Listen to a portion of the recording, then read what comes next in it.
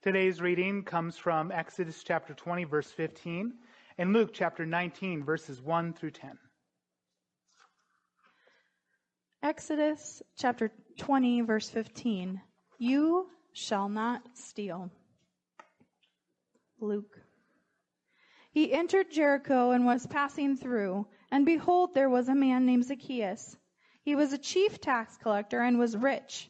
He was seeking to see who Jesus was, but on account of the crowd he could not, because he was small in stature. So he ran on ahead and climbed up in a sycamore tree to see him, for he was about to pass that way. And when Jesus came to the place, he looked up and said, Zacchaeus, hurry and come down, for I must stay at your house today. So he hurried and came down and received him joyfully. When they saw it, they all grumbled. He has gone in to be a guest of a man who is a sinner. And Zacchaeus stood and said to the Lord, Behold, Lord, the half of my goods I give to the poor.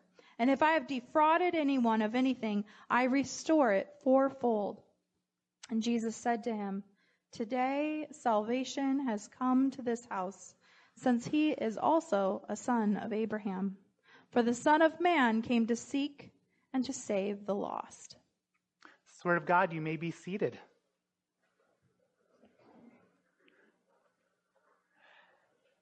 Every sermon, every week, I live it the entire week before I deliver to you on Sunday. And this one has been a fantastic one to meditate on, to think on. I've been preaching this in my sleep, so I'm excited to preach it to you, real people. We are in a series on the Ten Commandments. That is our first reading from Exodus chapter 20, verse 15. We are on the eighth commandment, you shall not steal. In general, I would say that people like their religion to be mystical and not relational. What I mean by this is that many people like yoga and very few people like the Ten Commandments. People are cool with Jesus if that just means getting an emotional high at a conference, camp, or church. But when there's a standard of holiness, it quickly is called legalism. Pastor Leonard Ravenhill said this, when there's something in the Bible that churches don't like, they call it legalism. We used to sing a song in churches, I surrender all. And many people have said if we were honest, we would say, I surrender all except anything that deals with money, sex, anything I want to do or have an inkling of doing. I surrender everything besides those things.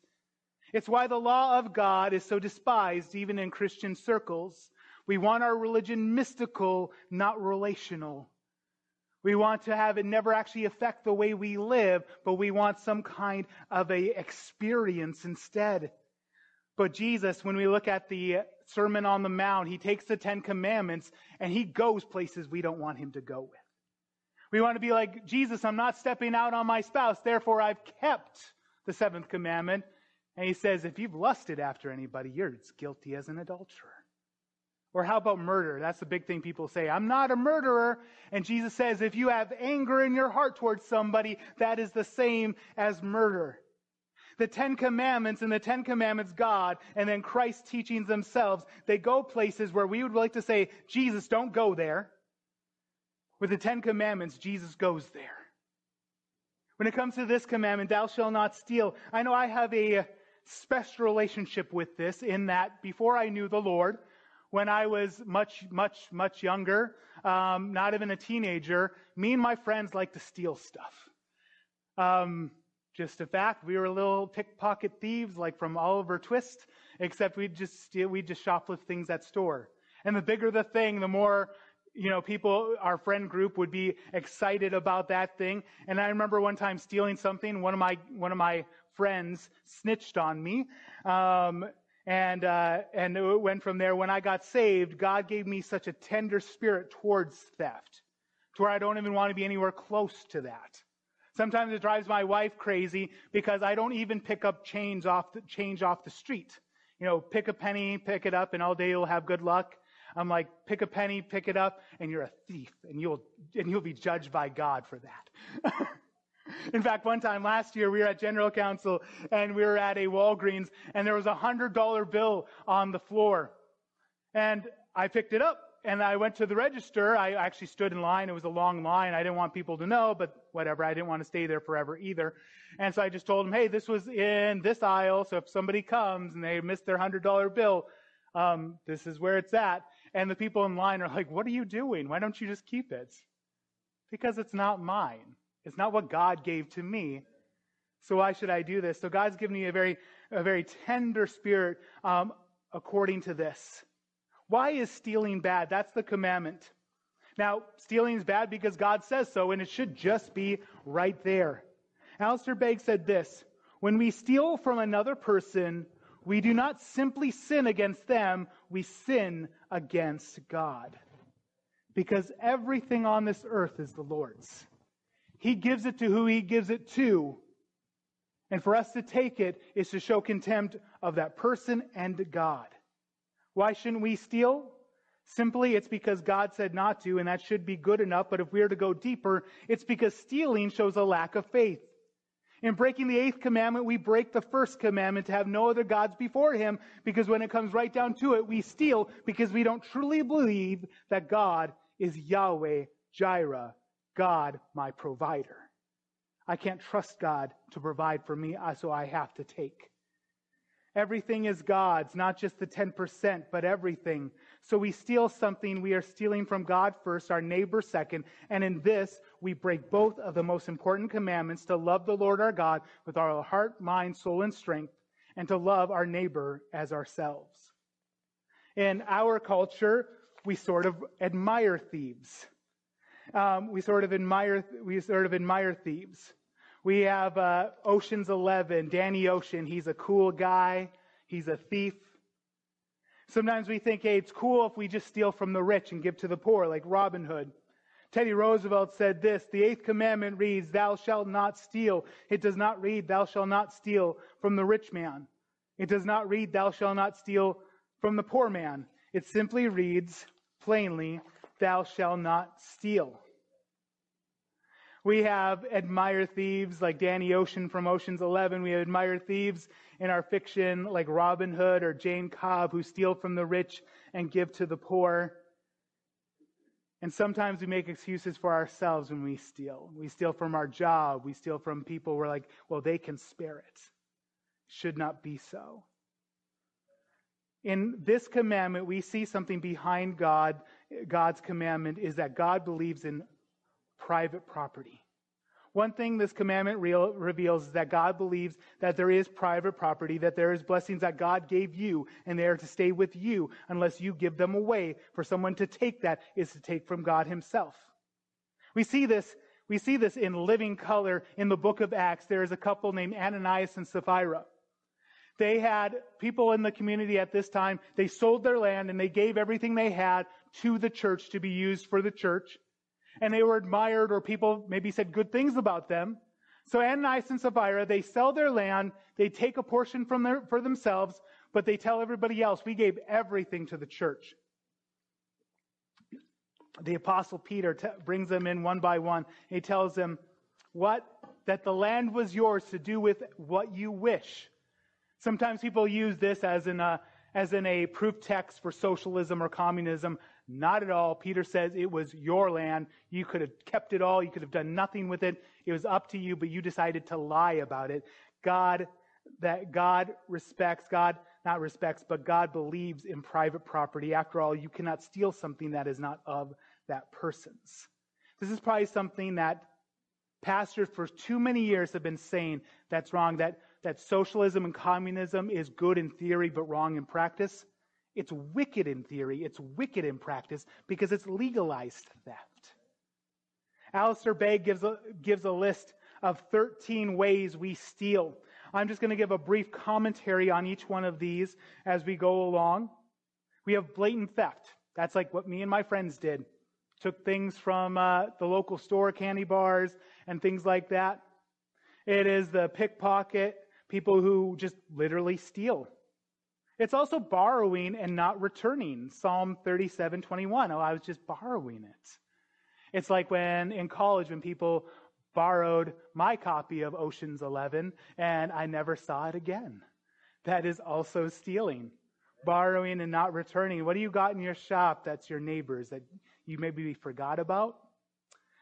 It is failure to clear a debt when we have money to clear the debt. It is dishonest scales, Amos 8:5.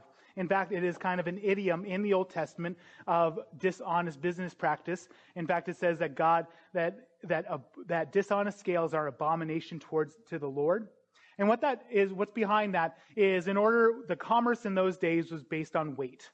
It's some amount of weight of different precious metals and things like that. Now, in Roman times, it was actual coinage. And so dishonest scales would mean that you have a certain amount of weight on your side, so they have to give more weight on their side, and you are cheating them. I was told recently that butchers used to be taught that you got paid based on your thumb. And what that meant is as they were weighing your meat, they would put their thumb down on the scale, and they got what was left over. Now, as I understand, that's not the case anymore, so you don't have to be eyeing your butcher. Dishonest scales are an abomination to the Lord. Employee integrity. Are you an employee of integrity, or are you stealing from your place of business by either inactivity or by literally taking items that belong to your company? It is wasting others' possessions. This is very relevant for those of us who have rented or do rent. That is not your property, you are renting it. So if you trash it, you have stolen the worth of that property from the landlord.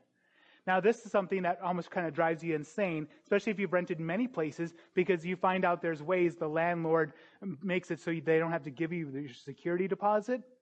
So your inclination is like, well, I don't have to take care of the place. No, you still have to take care of the place. Wasting another person's possessions is also thievery. You have employee integrity. James 5:4 talks of employee integrity, that the lost wages of the worker cry out against them. This is something that you can legally steal from your employees. It's bankruptcy. And you might be square with the law, but you are not square with the Lord. If you decide one day, I'm shutting down shop, it's bankruptcy, I don't have to pay the wages of my employees. You might be square with Uncle Sam, but you are not square with the Lord. The Lord knows that you do not pay what you owe. It is stealing reputation. That is slander. Now maybe you're like, that's next week. Well, all the commandments are linked towards one another. You end up breaking one, you end up breaking others. And one of those is stealing reputation. By slandering, by speaking lies against other people, speaking evil against them, so people look less of them in their eyes to look better of you in your eyes. We should talk a lot about gossip and slander in the church because it happens in the church all the time. And you are stealing their good reputation. Stealing moral purity. You're like, maybe, wait, that was last week we talked about that. Well, it's this week too. To seduce somebody else and to steal their purity from them. Here's one. We're about to have school in 2 weeks, is it? Sorry, teenagers, for reminding you of that and those who are going to school. Plagiarism is stealing. When you put off, hey, this is my work, but you just copy and paste it from somebody else's article. That is thievery. It is stealing their intellectual property, and it is theft. This happens in pulpits probably across America today, in which a pastor will just copy and paste and try to make it seem like his own. You notice at the beginning of this, I said this was Alistair Begg's list, not my list. Even though I'm providing my own commentary and all that, and none of you probably would have known, I have an integrity issue that I cannot steal somebody else's intellectual property. This also goes to this next commandment of lying. In fact, we have a term in ministry called speaking evangelistically. Some of you are already starting to laugh. You know what I'm talking about. Evangelists have a tendency of exaggerating, i.e. lying about what happens in their meetings. This is also stealing. You're stealing from people in their own minds of what they think of you. Talked about the classroom already, and it's also failure to give God what you owe him. In Malachi it says, well, a man robbed God, but you've robbed me in your tithes and offerings. This goes much further than tithes and offering, though, because everything is God's. Do you see that in your life? Not just your money, but your property, the people you love. Are you giving them to God, or are you selfishly holding on to them? In C.S. Lewis's book, The Great Divorce, It's a book about a bus that goes from hell to heaven. And one of the people in hell, she's asking about her son who's in heaven. And it's very clear to her, for her to have her son is to rip him from heaven, to go to hell with her, instead of her going to heaven to be with her son. But she would rather him go to hell with her than to be separated in heaven. Are you holding on to your kids in such a way to where they're not God's either? Everything is the Lord's. The earth is the Lord's and the fullness therein. And it's failure to give to God what you owe him. For this command, I think it's important for us to see how Jesus reacted to a thief. In Luke chapter 19, there's a little man there named Zacchaeus. He was a wee little man, and a wee little man was he. Climbed upon a sycamore tree to savor he would see. In the story from Luke chapter 19, verses 1 through 10, we have 1, a thief, 2, the Lord, and 3, a seeker. Let's start here. Verses 1 through 4, we have the introduction of Zacchaeus. Zacchaeus was a chief tax collector, and he was rich. Let me set the stage for you about tax collectors.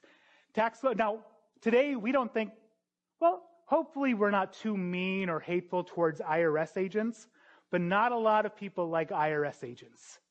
And now that they have doubled the amount of IRS agents, tax collectors, I doubt people like them anymore. And if you've been audited, you probably have a hard time separating the person from the agency and all that.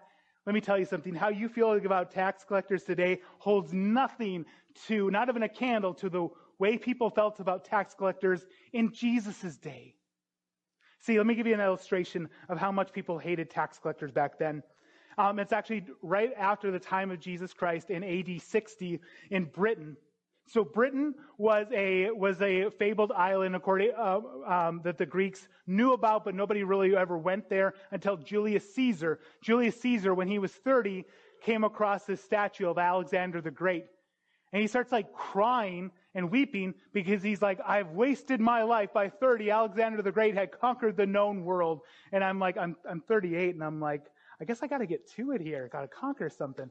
But he started crying. He's like, I won't rest until I've conquered as much, if not more, than Alexander the Great. So when he was over in the region of the Gauls, the Germanic tribes, he sailed out, found the country of the Britons, and he sent his legions out there, and he conquered all these different areas of Britain, and these are these different tribes. And instead of setting up colonies and occupations, really these tribes got to govern themselves. And this is the story of Queen Boudicca and a tax collector. Boudicca was the wife of one of the chiefs / kings of one of these tribes called the Essenes. The Essenes, they were a prosperous tribe, a good tribe. They were loyal to Rome, giving their tribute, their tax every year consistently to Rome. And then Boudicca's husband passes away, and in his will, like in the will of so many people, it had an acknowledgement that Rome really owned the land, even though they got to rule themselves and they just had to give tribute. The local tax collector on purpose decided to interpret this, that he was ceding over his lands and property over to the Roman government, i.e. him. And so he goes there with a bunch of soldiers. They take over the land. They farm the farms themselves. They take several free Essenes in slavery over back to Rome. He has her daughters brutalized in front of her, and then he beats her in front of the rest. She then allies herself with so many of the other tribes. They sack several Roman cities, almost wipe Rome out of Britain. Unfortunately, though, the end of the story is that another captain comes with a legion, and they almost wipe out Boudicca's people. All this to say that I think they probably liked tax collectors a little more than the Judeans liked tax collectors. The Jewish people at this time, they had reason, at least they believed they had reason, to especially hate tax collectors, because unlike the Britons, they were a people under the subjugation of Rome. They were not their own. They didn't have their own king that they appointed. Rome appointed a king named Herod. What does Herod do? He kills their children. He kills their children. His soldiers sought out every boy of a certain age and had them murdered. And where does he get money to pay the soldiers that killed their children? Tax collectors. These tax collectors weren't Roman citizens. They were not people from Rome. They were your neighbor who bid to get the contract to collect the taxes that oppressed you. Zacchaeus here, he is a chief tax collector, and he has been made rich. The way the tax collecting came about, you'd bid to get the franchise, and then every year you were expected to collect X amount of money. And everything you collected over that was yours. And he became rich like this. He was not a very well-liked person. In much of the Gospels, it will talk about the people who are coming to see Jesus. It'll talk about the Pharisees, the Sadducees. It'll talk about the sinners. And then a separate category were tax collectors. Tax collectors, even though they were rich, they were on the bottom of the social order of the day. They were seen as traitors, they were seen as swindlers, they were seen as thieves, and all of that was probably true. And here is this man, Zacchaeus. He is a rich chief tax collector. In verse 1, it says he entered Jericho. Jericho, we remember the history of Jericho. People of Israel, they are coming back into the promised land. They come across Jericho. God tells them, walk around it 7 times, 7 days. At the last day, scream, and the walls came a-tumbling down. I sang a song in college. Joshua fit the battle of Jericho, Jericho. I thought that song was weird because, one, I didn't know fit meant fight. I'm like, he fit? What does that mean? And then I was like, if you're saying that Joshua fought the battle of Jericho, that's very generous because it seems like God fought the battle and Joshua was there. But we know the story. It's dramatic, right? The walls come tumbling down. Nothing really happened to them. They came tumbling down. What a miracle. It shows up in all these books about heroes in the Bible. But what is happening in Jericho this day makes that miracle seem like absolutely nothing. Because let me tell you something. There are many kingdoms with walls bigger than Jericho that people ripped down, including Jerusalem's. In AD 70, the Romans ripped down their walls and leave only one of them standing. It's called the Wailing Wall today. But all the people of all the earth could unite with one purpose: to change a human heart, to bring salvation. And we could be in concert with each other. We could be in perfect unity, and we would fail to do this. But for this tax collector, Jesus does this. We are in Luke chapter 19. If you turn back one page to Luke chapter 18, you have an event in Jesus' life where he is encountering a man. We call him the rich young ruler. The rich young ruler. Zacchaeus is the rich tax collector. If you remember this story, and you can look back at it right now, or you can go back to my very first sermon on this series, I preach on this rich young ruler. He was moral. He was young and he was rich. He had everything anybody could have ever wanted. And in his encounter with Jesus, he is left weeping. But after the encounter with Jesus that this chief tax collector have, he is rejoicing. If you remember from that encounter, the young man was moral, of a high station. But he left Jesus and he was weeping because Jesus told him to sell everything he had and give the money to the poor and come follow him. Then Jesus gives the parable about how difficult it is for a rich man to enter the kingdom. This tax collector is not moral. He's of low station and he is rich. Jesus said how hard it was, how difficult it was for a rich man to enter the kingdom of heaven. And Jesus' disciples said, well, if he's not saved, then how can anybody be saved? And Jesus said, with man, this is impossible, but with God, all things are possible. And I've been rejoicing this whole week because I think about this story and I think, and Jesus is proving it.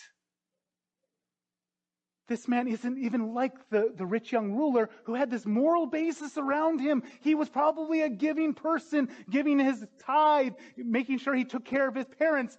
But this tax collector, he is truly changed by the power of Jesus Christ. He does not ask to give. He gives out of the joy that he has knowing Jesus Christ. One chapter later, Jesus has proven that with all things are possible. With Zacchaeus, he is desperate to see Jesus. Verse 2, and behold, there was a man named Zacchaeus. He was a chief tax collector and was rich. Verse 3, and he was seeking to see who Jesus was. But on account of the crowd, he could not, because he was small in stature. Every man under 6, say amen. So he ran on ahead and climbed onto a sycamore tree to see him, for he was about to pass that way. Zacchaeus, he is desperate to see Jesus. Jesus is coming to town, and this man is desperate to see the teacher who's been causing all this stir all around Judea. One problem, he was a wee little man, and a wee little man was he. So he couldn't see. And here's the thing, though. If you don't really care, if you're just kind of excited, but if you don't really care about the person, and it's troublesome, all right, I'll figure out something different. I remember when I was growing up, I grew up in North Dakota. Let me tell you something. Iowa, politicians care about Iowa because this is where the caucus is. North Dakota, nobody cares about North Dakota. It's something I lived with. And I remember reading this article about the president at the time. I can't remember if it was Bush or Clinton. And he was giving a commencement address, and all these students were protesting. And I remember thinking at the time, what a bunch of ingrates. At least somebody cares enough to go to your silly little town or whatever. And then I grew up, and for 8 years we lived in Dubuque, and politicians, politicians haven't come here to Algona. I think Reynolds was in Cinco de Mayo, about a month or so ago. But anyway, I remember one time specifically because Obama, who was president at the time, had a rally over in a park that I had to go through to get home. And so I remember what I said when I was a kid, and then I realized, well, that was just stupid young Jason talking about this because I'm going around because I don't care.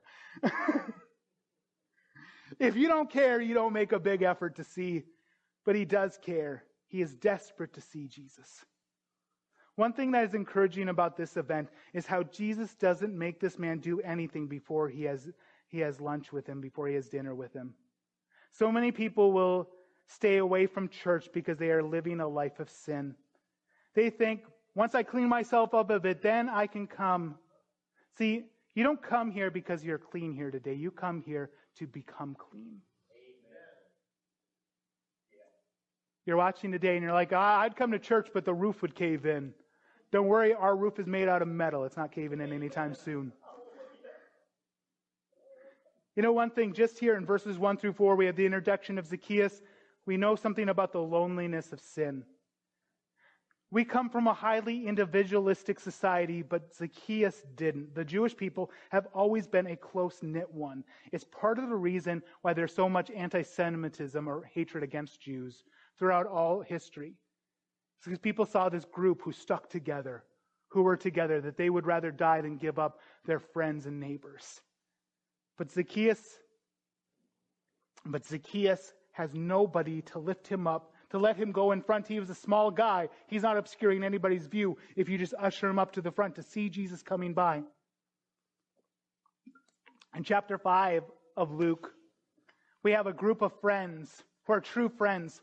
Jesus is teaching, he's healing the sick, and their friend, who was so sick he couldn't move, they bring him up on a gurney, they rip up some dude's roof, and they lower him through because they were desperate to have their buddy see Jesus. But where is Zacchaeus' friends to lift him up? They're nowhere because he doesn't have any. He has chosen money, and everybody hates him for it. There's a loneliness to sin, a loneliness that many suffer through, that they would give up just about anything for that loneliness to end. Zacchaeus can't see the Savior coming through. He can't see this teacher coming through, and nobody cares. After all, he's a tax collector. Here's the second part of this story, is the Lord. There are so many people. Everybody's coming up, and everybody's not only just seeing Jesus, not every people are with Jesus, but he's on his way to Jerusalem. So are a lot of people because they're going there for the Passover. And they're walking by Jesus. If they only knew, if they could have only had the faintest conception under God who they were walking with, they would have been desperate for him to have lunch with them too, to hear from him, because they could receive something so much greater than their minds could possibly comprehend. Zacchaeus, he's desperate to see because there's something in Zacchaeus tells him, this guy is different. I need to at least see him. There are a lot of people all around Jesus, but only one guy gets the blessing Jesus has that day. Jesus predicts this in the previous chapter. In Luke chapter 18, verses 9 through 14, Jesus gives a short story about a tax collector and a Pharisee. In the short story, he talks about how both of these men are in the temple and both are praying, but only one is justified. One is moral. He keeps the law outwardly near perfect in manner. He thanks God that he is not like other people, like this tax collector. The other man, who is a tax collector, beats his chest and won't even look up to heaven and says, God, be merciful to me, a sinner. This is the first man's problem. It is not that he didn't keep the law. It is not that God did not keep him from sin. It's that he was the other man and he couldn't see it. But here's the thing. You have no need for a Savior if you're your own Lord. You have no need for a Savior if you're your own Lord. If everyone that day knew who this really was that they were walking by, they too would have what Zacchaeus has at the end of this encounter. But you don't believe you need a Savior if you are your own Lord. How does Jesus know his name? Verse 5 is interesting, right? And Jesus came to a place, he looked up and said to him, Zacchaeus. How does Jesus know his name? He's just entering Jericho. I think there's a couple possible reasons for this. Maybe other people saw Zacchaeus from a distance and they told Jesus about Zacchaeus. Hey, you see that guy, that silly guy, short guy in the tree? His name is Zacchaeus. He's a real sinner, Jesus. He's not only a tax collector, he's a chief tax collector. He's rich. He's rich off of the money and the blood and sweat of your people. Maybe. I don't know. Maybe not. But I know this. Jesus is the one who leaves the 99 lost sheep to go after the one. The 99 sheep who are with him to go after the one who is lost. Many times in the Gospels it says that Jesus could hear their thoughts. It's a powerful fact that Jesus knows your name and that he calls you by name. He knows you and he calls you by name. This is such a powerful, moving thing because I think of this. There's a part of me that only certain people know, depending on the intimacy they have with me. It's not that I act a different way with anybody, but I talk about things that I don't talk about with other people if I don't think that they're going to get much out of them. It's like me and my friend Jeff from North Dakota. We've had long talks about which superhero can beat up another superhero. I don't talk to you about that because I know you wouldn't understand. Seriously, though, I have friends in my life, I have family members who don't know the Lord, so I don't tell them about the incredible ways God has moved on my heart this week. I don't tell people who are good Christian friends everything the way I do my wife because she has a greater amount of intimacy with me. And here's the thing, no person on the face of this earth knows me the way Jesus knows me. There is a me that none of you will ever have an idea about because it's the part of me that only Christ knows. In the most deep intimacy of prayer, that everything I have is laid before him because he knows me by name. He looks at me and he says, Jason, today I will eat in your house. He knows my name. Here's another parallel between the rich young ruler and this rich tax collector. Jesus sees both and he loves both. It says in chapter 18 that this rich young ruler, that Jesus looked at him and he loved him. Then he tells him something that breaks his heart. But with Zacchaeus, he tells him something that changes his heart. This is a command. In verse 5, Jesus tells him, hurry and come down, for I must stay at your house today. This isn't a question. This isn't a request. It's a fact. I like that. Sometime I need to do this. Be like, today I'm meeting at your house. You know, there is a sense in which Jesus is at the door and he is knocking, wanting you to let him in. This is in Revelation and Jesus is talking to the church, those who already are believers. For unbelievers, sometimes it's gentle and sometimes it's not so gentle. For Zacchaeus, he sees him up there. I'm at your house today, buddy. For Paul, who became an apostle. He's walking down the road. He's walking, la, la, la, la, la. And Christ knocks him to the ground. You ever see it like that? Sometimes we have this like mystical thing and it's like, oh. God knocks him to the ground and says, why are you persecuting me? This isn't gentle, nice, hippie Jesus. This is a Jesus, he's like, you're mine and you're going to stop acting like you're not. Zacchaeus, Jesus knows his sheep and the sheep know his voice. Behind the scenes, there's so much going on here that we are not reading about at this moment. We get the first initial hint at the length of this man, at the lengths this man is willing to go to see Jesus. But when Jesus speaks to him, he leaps down and receives Jesus with joy. The work of salvation is so much more than we see. Some people, they live a life of religion. They seem perfect on the outside. They seem spiritual, and then they fall away. Others live lives like Zacchaeus. And there's a moment in time they fall into the arms of Christ, and salvation is truly of the Lord. That is what Jonah said in the belly of a whale, and it is true today. There are so many verses I was thinking about this, about how salvation is the Lord, how the Holy Spirit draws us to Him, that we first come to Him because the Father draws us. But I think this one really spells it out, especially in Zacchaeus' case. Romans 5:8, that while we were yet sinners, Christ died for us. Not when you got your act together. In the midst of your most heinous sin, Christ dies for you. And that is why it's the kindness of God that leads us to repentance. That's what we see here, the joy of Zacchaeus. Jesus sees him and he knows his name. When seeing Jesus reach out to this guy, it says that the people with him, that they were grumbling. They expected Jesus to be about them, not this traitor. It is so true today, isn't it? Jesus is about me. He's not about those other guys, right? Jesus is on my side of the political spectrum. He's not on their side of the political spectrum, or vice versa, or whatever happens to be the hot topic of the day. We were at the Skillet concert, and one thing John Cooper said I thought was really powerful. He's like, you know what's the really nice thing about music? Is that everybody here right now is going to forget for the next 2 hours that you hate each other. And I'm like, it's a sad state we're in, isn't it? These people, they see this tax collector, something good happening to a bad person, and they grumble. But this isn't a first thing. People grumbled throughout all of the Bible, right? We see as they're wandering in the desert, they're constantly grumbling. Watch out. You might go from grumbling to becoming a grumble. C.S. Lewis's The Great Divorce. The character of George MacDonald, who is Scottish. I'm not going to do a Scottish accent, maybe. I don't know. He tells C.S. Lewis, the narrator in the story, he sees these women and they're complaining. And he's like, yeah, they're grumbling. And George MacDonald's like, no, they're not grumbling. They've become a grumble.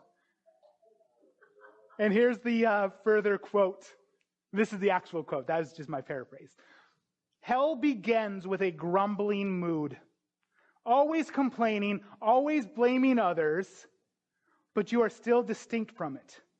You may even criticize it in yourself and wish you could stop it. But there may come a day when you can no longer. Then there will be no you left to criticize the mood or even to enjoy it, but just the grumble itself, going on forever like a machine. It is not a question of God sending us to hell. In each of us, there is something growing, which will be hell unless it is nipped in the bud. The people grumble, but Jesus has lunch with Zacchaeus because he is the seeker. Verses 8 through 10. Verses 8 through 10, I'm going to reread it again here. And Zacchaeus stood and said to the Lord, behold, Lord, the half of my goods I give to the poor, and if I have defrauded anyone of anything, I restore it fourfold. And Jesus said to him, today salvation has come to this house, and he also is a son of Abraham, for the Son of Man came to seek and to save that which is lost. And probably started in the 70s. It was very popular in the 90s. It was called the seeker-sensitive movement. The seeker-sensitive movement, the idea behind it was that you want to accommodate people to come into your church, like a business would accommodate customers. Well, We are a seeker-sensitive church, but here's the thing. We understand there is only one seeker, and he is seeking to save that which is lost. That Romans 10 and 11 is absolutely true. For it is written, none is righteous, no, not one. No one understands, no one seeks for God. See, this is the problem with so many churches. They became so commercialized. They became so much like a business trying to appease shareholders and customers instead of being the community of faith they should have been. About being seeker-sensitive, we are sensitive to the Holy Spirit's work in our church and in these cities that we come from. Look at the gospel. See what Jesus does. He travels around places to get to certain people. He walks through the crowds to say, Zacchaeus, today I will eat in your house. Jesus is the seeker. He comes to seek and to save that which is lost. Zacchaeus here, something that's amazing because he understands he's been a thief and he understands restitution. When someone was caught stealing in the law of God in the Old Testament, they were required to admit it, to pay it back, and to pay it back what they've stolen and then a fifth more. But Zacchaeus goes far beyond that, 4 times what he had stolen, and he gives half of what he has to the poor. Jesus doesn't ask him to do this. Jesus asked the rich young ruler to sell everything he has, give the money to the poor, come follow him, and he'll have treasure in heaven. Zacchaeus is not asked to do any of these things because he has a real encounter with God. Zacchaeus gives more than the law requires, so much more.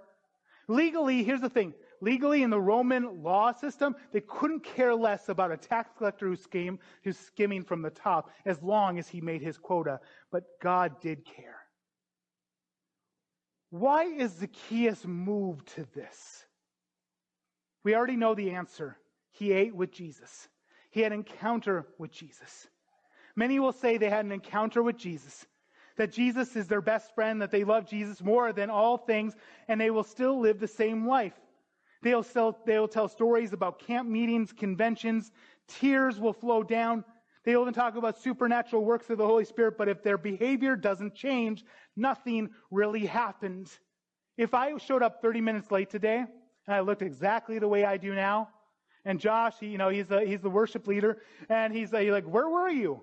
And I'm like, oh, it was crazy. I was walking down the street, and all of a sudden, Paul runs me down with his 18-wheeler. And I look exactly the same I do now. Josh would be like, that's a lie. What? How dare you? You know why I'd say it's a lie? Because there's no way I could have an encounter with an 18-wheeler that intimate and remain the same. Look no different, but people say they had an encounter with the God who made galaxies and remain unchanged. It is not works that save us, it is faith, but faith expresses itself through works. There's a change that happened in Zacchaeus' heart, and he cannot be the same any longer. He understands the opposite of what he's been doing. Ephesians 4:28 spells it out for us.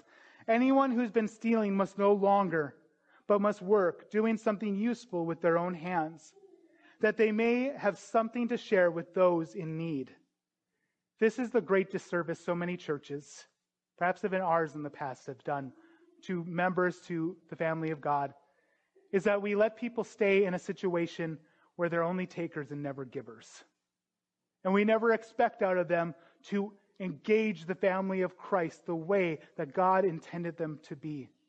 And we allow them to continue doing that, and we then rob them of the spiritual blessings. It almost seems like we're doing something good for them. No, we're not. We're enabling bad behavior, and they will not get the blessing that God wants for them. If you steal, stop stealing. Work with your hands so that you might have something to give to those who are in need. That doesn't play well. It does not play well in the press. It does not play well in most churches. That when you tell somebody, stop living by deception, start doing something practical so that you can give with somebody who is in need. So not this church, so don't be trying to think I'm talking about anybody here. But I remember I was in a church and I had to talk with somebody because they were just kind of going from scam to scam to scam. And when the scam blew up in their face, they were like, God, why are you doing this? And I told them, it's not God, it's the consequences of your own actions. You knew that you couldn't sign up for that program, So you lied so that you could get more out of the state than you should have. You should not have done that, and you wouldn't have been in this position. You shouldn't have put your uncle down as your co-signer when your uncle didn't know about it, and now you're in legal trouble. That was your fault, not God's fault. It didn't fall out of the sky. And remember, I had to pray about this because I didn't want to come across as probably what I'm coming across right now, as arrogant. I did so in a very loving, very gentle way, but to be very clear with them, according to Ephesians 8, stop stealing, stop running scams, and do something useful so that you can share with those who are in need. Every one of you has a position here at this church. You have a ministry at this church. You're important. You're vital. You're part of the body at this church. This is how the law, you see Zacchaeus here, he gives half of what he has to the poor, and then he saves the other half so that he can make good on his thievery in the past. And he does so not begrudgingly. Now I got to do this with tears like he's giving away his only son. No, he does so with joy. Psalms 1 tells us that the wise man, his delight is in the law of God. How does it become like that? Well, look at this event. Zacchaeus was a shrewd and immoral businessman, but now he has joy giving away what he has because Christ, the seeker, has found the lost sheep. We talk about being lost a lot in church, but I don't know if we know what that means. It doesn't mean misplaced. The word here for lost is, sorry, drink some water.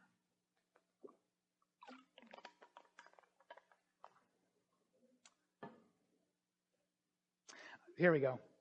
Found it. Apolemy, which means to be destroyed, to lose without much hope for recovery. The word is part of the name of Apollyon, which we read about in Revelation, who is known as the destroyer. That is fitting, since the devil comes to steal, kill, and destroy, but God has come to give us life and have it to the full. He is the seeker of that which is lost. Christ comes to seek and to save that which is lost. Verse 10 really says it, doesn't it? For the Son of Man came to seek and to save that which is lost.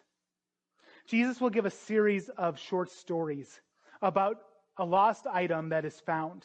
He starts off with a woman who loses a coin. She sweeps the house until she finds it. She is desperate to find this. And the word for lost there is a plomi.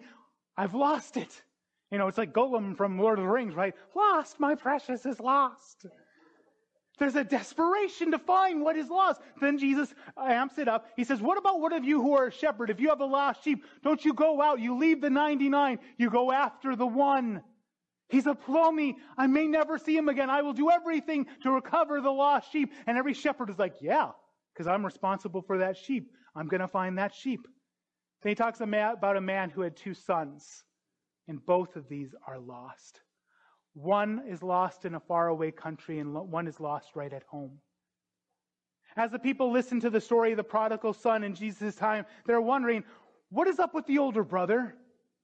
The younger son goes off in a faraway country. He's spending everything he has. There's a famine. How come the older brother is not doing what he should be doing, seeking and saving his lost brother?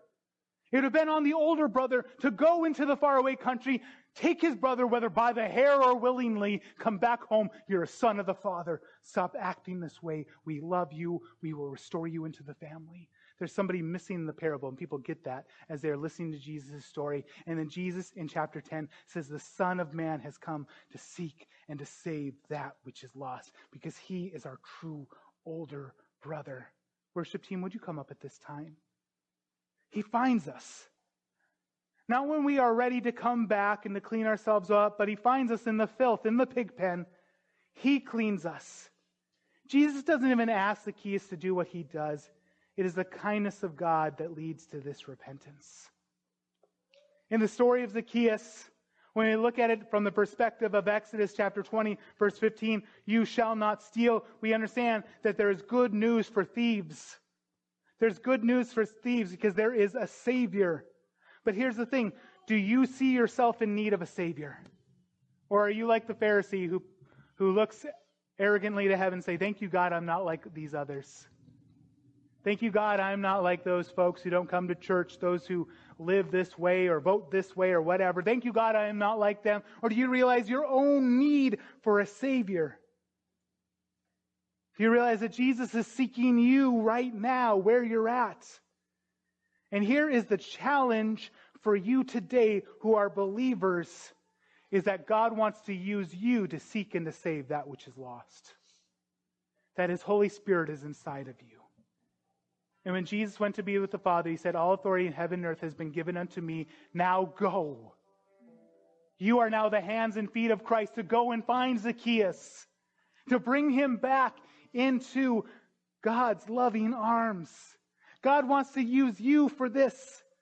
Becca and I were talking about this trope in movies and everything of the person who, through coincidence or through divine or whatever, is in the right place at the right time. This is so much fun, I thought, in Westerns. The stranger wandering through town, there's all these problems, and he fixes all the problems, and then he leads town. It's like, Shane! Such a cool trope, but it's like, they took that from the Scripture, though. Because that's what Jesus does in His earthly ministry. And then there's somebody after his earthly ministry, after Jesus goes to be with the Father, it's in the book of Acts, there's a guy named Philip. And Philip is killing in the ministry. And God, and by that I mean he's doing really, really well. I don't know if that's still a term people use or not. It's what I use. Anyway, and God, there is this Ethiopian eunuch that is one of God's sons. And he takes Philip physically from one location to another. Philip teleports. I thought that was so cool because this is what God does for us in our life, believers. You are where you're at because God wants to use you to seek and to save that which is lost. You're at the dead-end job. Every day you're going to it and you're like, I can't believe I'm doing this. I hate it. Maybe you don't like your town. That's one thing in my heart. I've always been like, whatever town I'm in, I'm going to bless. I'm going to be excited for it. After I leave, I start seeing issues with it, but I'm in the town. But maybe you're like, oh, I can't wait to get out of here. Maybe some of you younger people, you're like, as soon as I turn 18, off to Hawaii. You are exactly where you're at for a reason. You are exactly where you're at because God has positioned you in your job, in your family, in your school, wherever you happen to be for such a time as this, to fulfill the heartbeat of God to the people you are around. Christ will use you to give hope to thieves, to murderers, to adulterers and idolaters. For there is no sin that is greater than the Savior, and He will use you to rescue the perishing. If you'll be open. If you'll be open, if you truly mean, I surrender all, I truly am yours. But if you're holding something back, well, it'd be hard to hear God's voice when there's so much noise going on in your life. Worship team, would you please lead us in our final song? This is our time to respond to God's message today. Maybe you are a Zacchaeus and you hear Him calling your name. That today is the day of salvation. He says of Zacchaeus, salvation has come to his house today, for he is a son of Abraham. You understand what that means to a man like Zacchaeus, who lived his life with people not even wanting to cross the street to spit on him, not seeing him as another Jew, for Jesus to say he too is a son of Abraham, but now he's become a brother of Jesus Christ. Maybe you're a Zacchaeus, and today repentance and faith is yours. Or maybe today you need to realize that Jesus wants to use you to rescue thieves, to rescue sinners, to rescue those who are aplomi, lost.